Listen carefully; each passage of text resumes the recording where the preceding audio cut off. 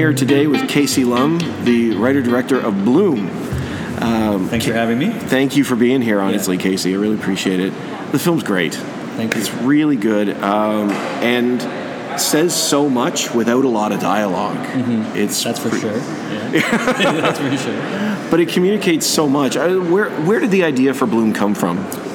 Well, we were just talking about COVID, and it sprouted, no pun intended, sprouted during COVID.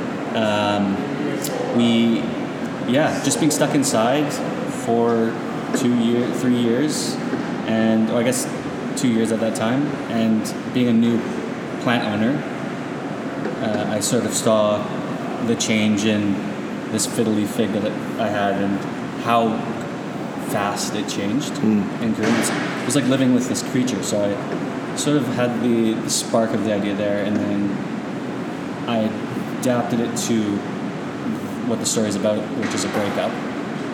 And I just wanted to show the breakup. We've all been through breakups, but I wanted to show this sort of the phases that you go through in a surreal way using this plant. So, yeah, that's where the idea came from. I like that you mentioned talk about the pandemic, because that's got to change the way that we view relationships and whatnot.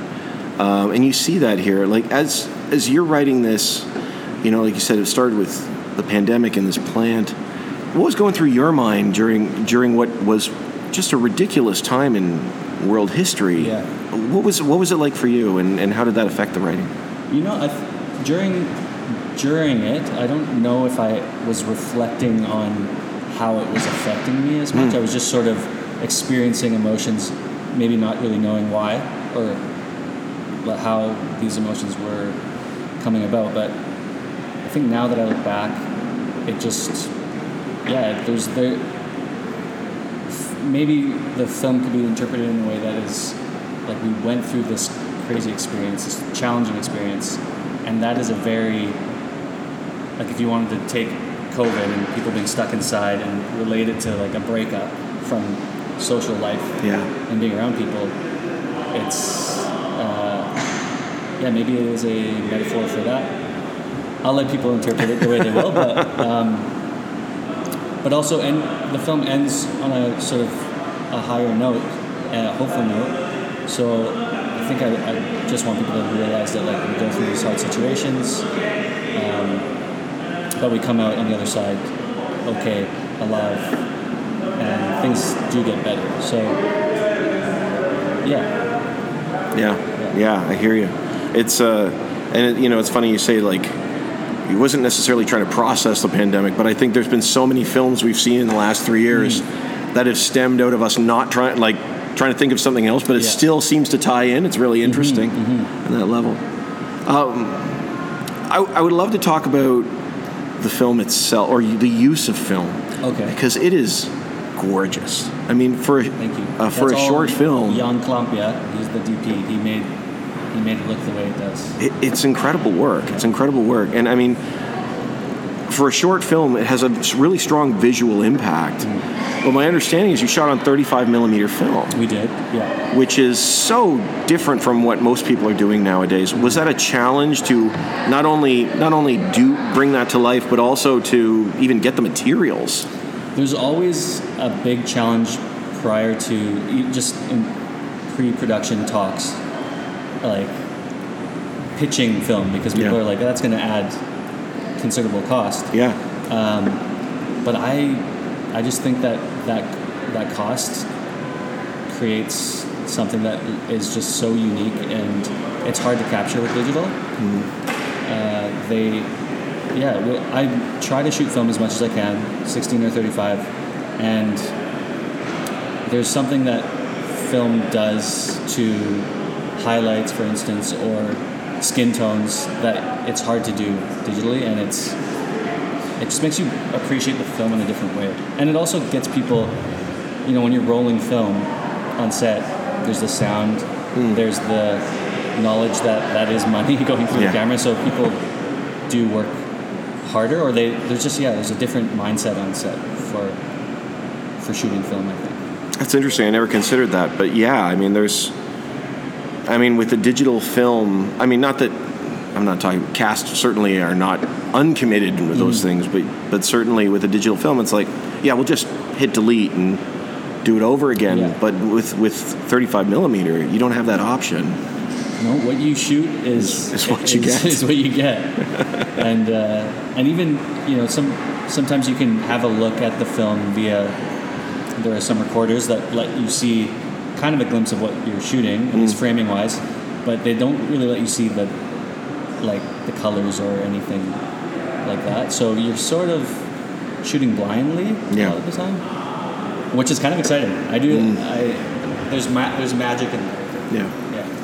That's kind of cool, because I remember. Okay, this is not the same thing, so maybe I'm going off on a dovetail here. But I remember taking photos with a camera that had to be developed, and you shoot what you think you're shooting, and you do the best you can. But then you get it, and it's like, oh, the lighting was a little off or a little different than I expected, or there's something special about 100%, that.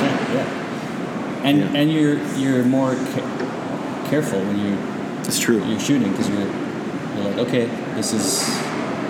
Once I shoot this, I'm going to have whatever 28 shots left, or 30 shots on the film camera.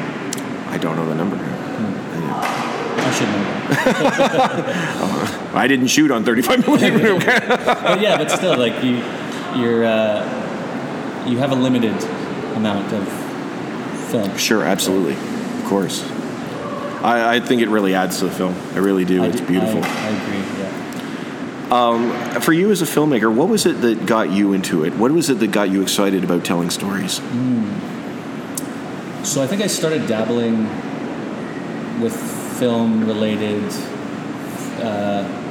like shooting and piecing things together from skateboarding. I grew up skateboarding, and I bought a camera with a friend at an early age, and we shot everything. We shoot ourselves doing tricks, and we started to incorporate a bit of a narrative with skateboard clips, and I think that got me excited. And then it wasn't until that sort of led into music videos, and then doing the music videos, I started to get more really interested in narrative and trying to go down that path. So it's been an exercise and experimentation. I'm still experimenting, and I'll still continue to do that and grow, I'm sure. But I could attribute it to skateboarding, for sure. That's so cool. I was not good at skateboarding, but I had friends that were. It's tough. It is. It's tough. And you know what? Skateboarding, there's a certain artistry to shooting skateboard videos. Like because my friends were into it, they would show me these videos, and there's such a unique style and energy to that. Totally. So absolutely, that can I'm sure that can light a passion for storytelling for Definitely. sure. Yeah, it was like melding two passions together. It was sort of like I had this passion for skateboarding, and then this other passion grew out of it, and it was cool to do both, and it got me really excited and energized to keep pushing and continue with film. So, like as my body gets older, I feel like I can skate less, but I can film more. So that's right. Yeah. That's right. Going back to Bloom for a minute, one of the things about obviously you said the film's about a relationship and the death of a relationship, but there's this fascinating relationship between the woman who lives there and, of course, the plant. I was wondering, from your perspective, what do you think gives someone life because or takes it away, because we see the slow drain certainly upon the plant, but upon her as the film goes on? Yeah, that's an interesting question. I feel that it's quite interesting and amazing how certain situations that you find yourself in or feelings you have can change you. And that is shown clearly with the plant. That's sort of like her. That's tied to Laurel in the film. So yeah, I would say that situations could be a bad or good situation, can give or take away that energy and that life that living organisms have. I don't know. Does that answer your question? Yeah, it does for sure. Because I mean, for her in this case, it seems to be her relationship. at the same time, it was funny watching it. I don't know. As I was watching, I'm sort of wondering: is the film is her relationship healthy? Like at the start of the film, it didn't seem like it was, but it also is just hurt. Like so much her of with the plant? No, her with her partner. Her with her partner. Yeah, because there's such a level of now again, it's such a level of closeness with anyone with their partner, of course. But it's sort of an interesting relationship, and then to have it taken away, like it's just hurt after that. Yeah. Well, that's interesting because I feel because we don't really know their relationship too much beforehand, you still are invested in. You believe that they have this strong bond and that it's broken Jodi. And yeah, I think I'm getting off track, but I think it's super relatable, and we are affected by these things that happen with relationships, and they change you as a person. Yeah, I like that you say that because that is absolutely true. These relationships, they change you, and they leave a mark. Positive or negatively, they leave a mark, and even in one that ends in the way that this one does, she's just gone in the morning. I mean, that leaves scars. Leaves scars. Yeah, I wanted to set up the film so that it was, you have the sense of Laurel as I keep bouncing Jodi and Laurel. Laurel's the character in the film. Jodi plays Laurel.